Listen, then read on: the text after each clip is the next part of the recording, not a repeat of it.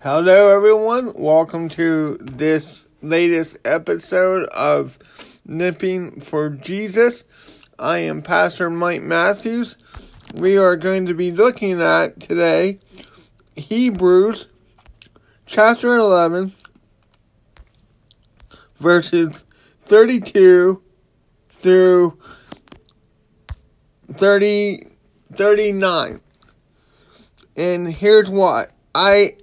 I mentioned this passage in a previous podcast, but I wanted to talk more about it because we have a problem in Christianity today where people say that the proof that you are living a health and wealth successful life is proof of your faith.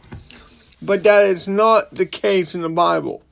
In Hebrews chapter 11, we have what's known as the Hall of Faith. These are the heroes of the faith from the Old Testament to the New Testament. But I wanted to show you that just because you have faith in Christ doesn't mean by world definition that it will end well for you circumstances-wise. Our faith is not in circumstances. Our faith is not in faith. Our faith is in Jesus Christ. He is enough. So, let's look at this. Hebrews chapter 11, verses 32 through 40.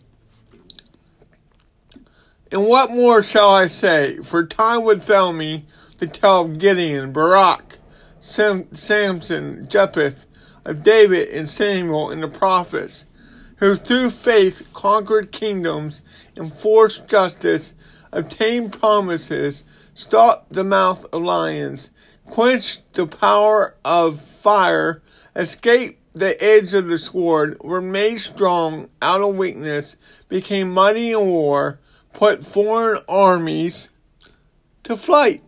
Women received back their dead by resurrection. And then listen to this.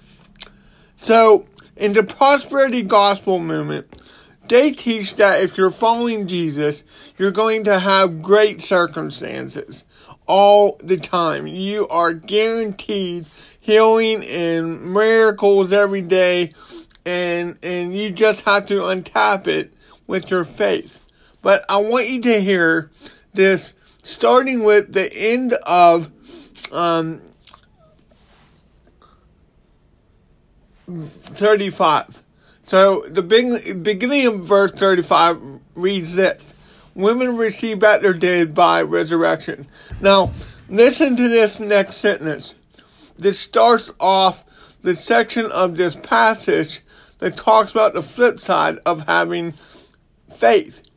Some were tortured, refusing to accept release, so that they might rise again to a better life.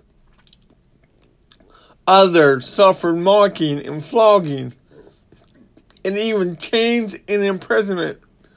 Verse 37 reads, they were stoned, they were sawn in two, they were killed with the sword.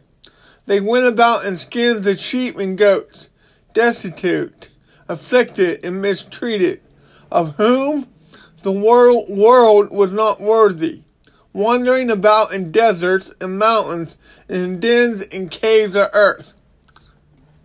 And then I want you to hear verse 39. This is vital for your Christian walk, to learn how to limp for Jesus with joy.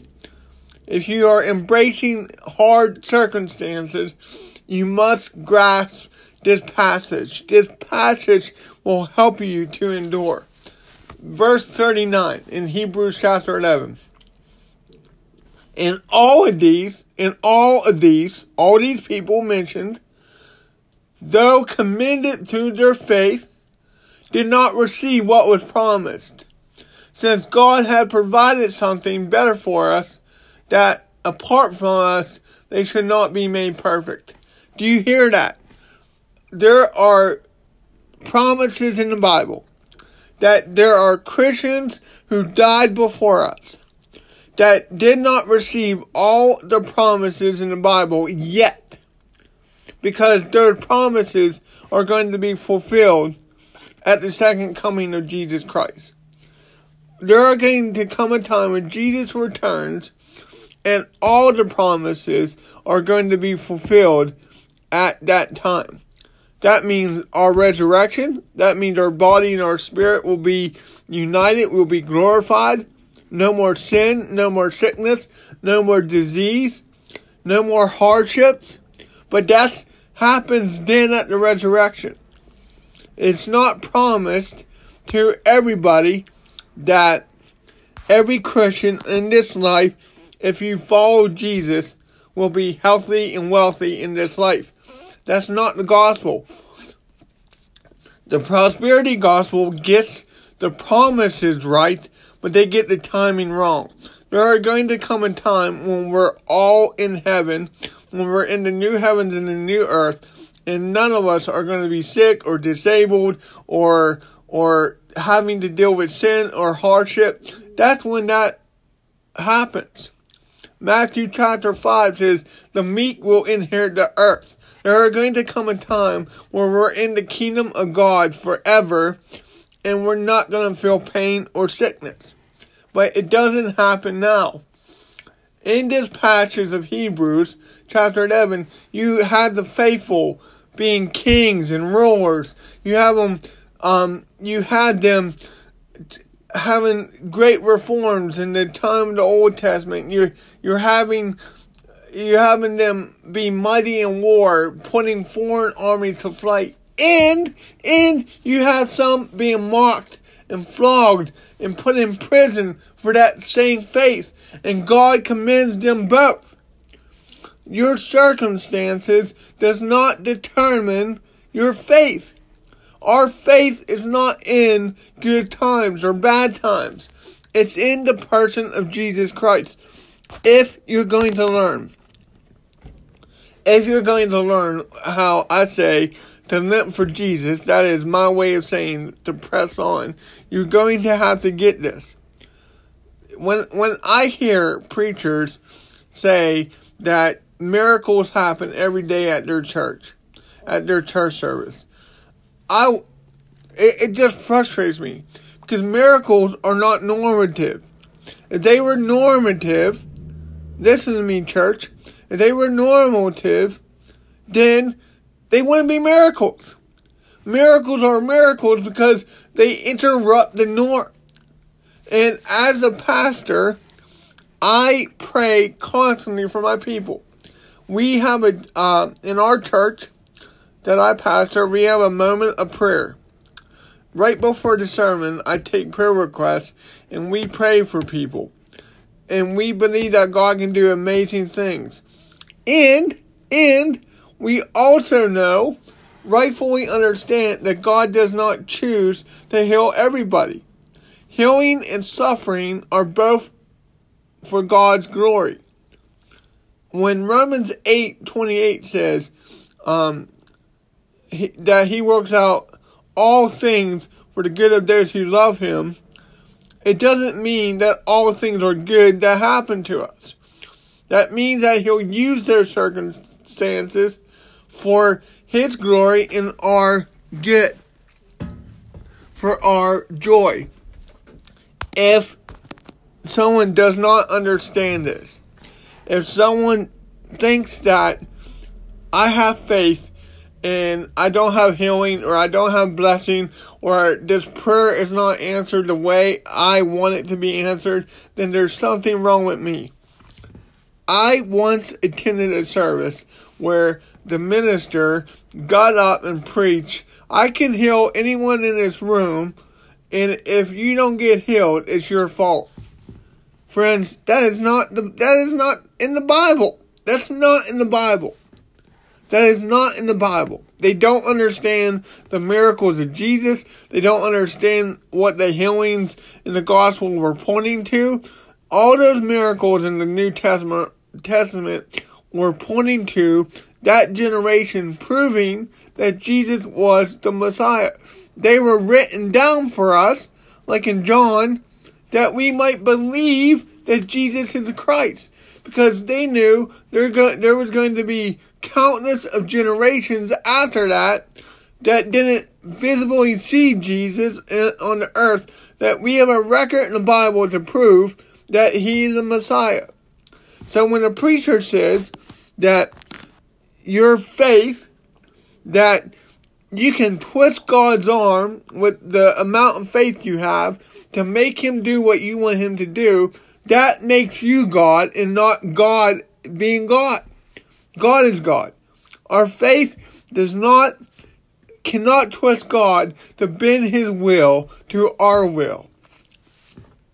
I once attended an event and I saw it coming. I saw it coming, friends. That I saw this woman walking around with crutches, and something in my spirit I was like, there's going to be a display of healing here. I just saw the hoax coming a mile away. And she got up on stage with her crutches, and she told the audience, I told God I was done with these crutches. I was done with this injury. And she threw the crutches down and started dancing around, and people were cheering and everything.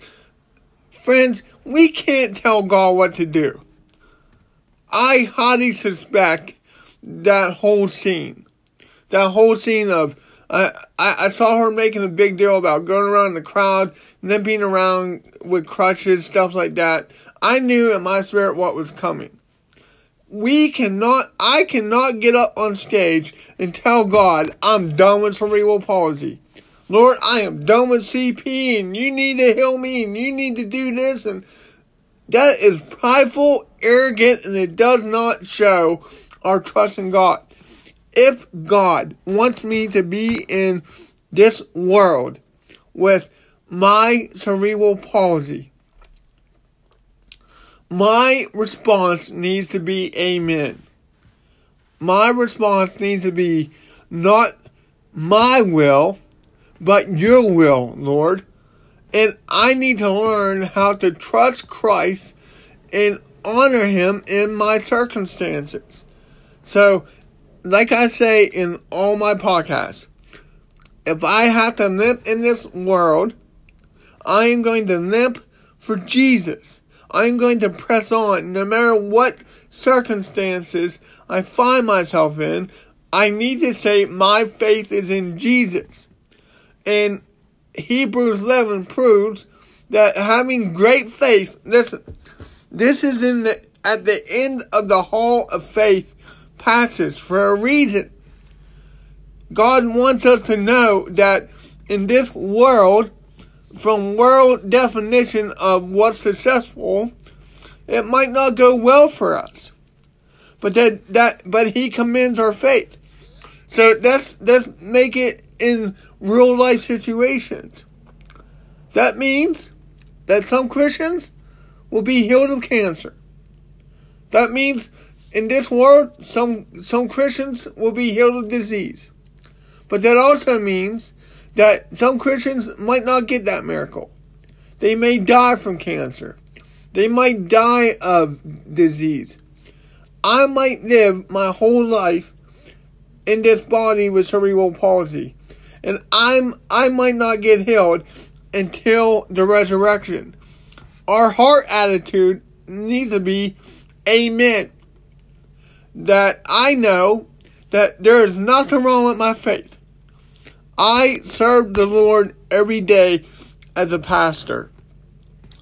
I love to serve him. I love to teach other people the Bible. I love to help other people grow closer to Jesus. I have faith. So you cannot look at me and say that my faith is missing something. Because I'm all in on Jesus. He's all I care about. I want my marriage, I want my child, I want my family, and I want my church to be about glorifying Jesus Christ.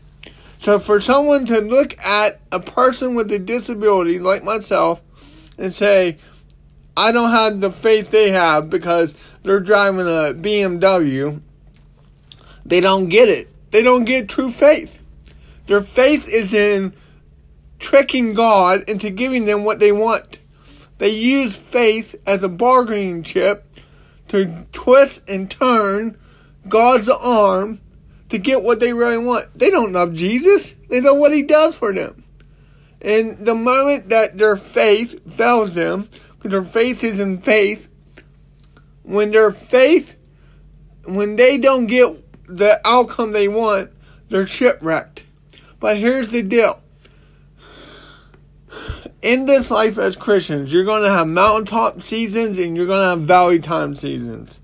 You're going to have times where you're on top of the world and God is doing amazing things with you. And also, you're going to experience hardship and heartbreak. You're going to experience pain living in a fallen world.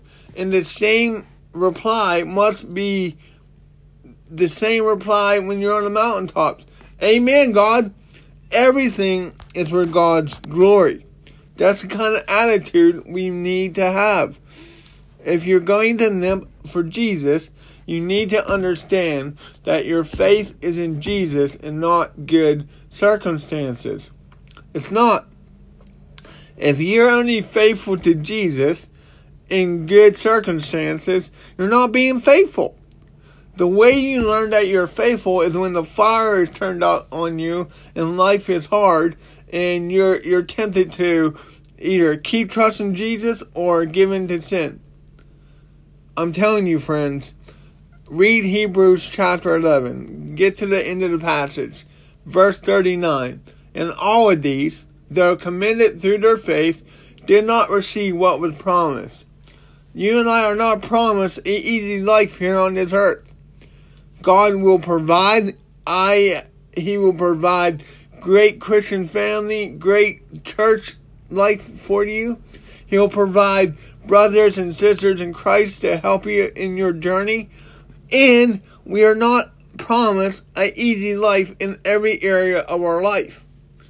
You may not get the biggest car or the biggest house in this life. That's not the point of Christianity. The point of Christianity is to exalt Jesus in all our life situations. So the poor Christian and the wealthy Christian has the same mission, to bring glory to Jesus Christ. Period. So until next time, friends, I say limp on. Limp on for Jesus. If you're in good circumstances, praise God. If you're in a hardship right now, keep your eyes focused on Jesus. Endure to the end. Limp for Jesus. God bless. Until next time.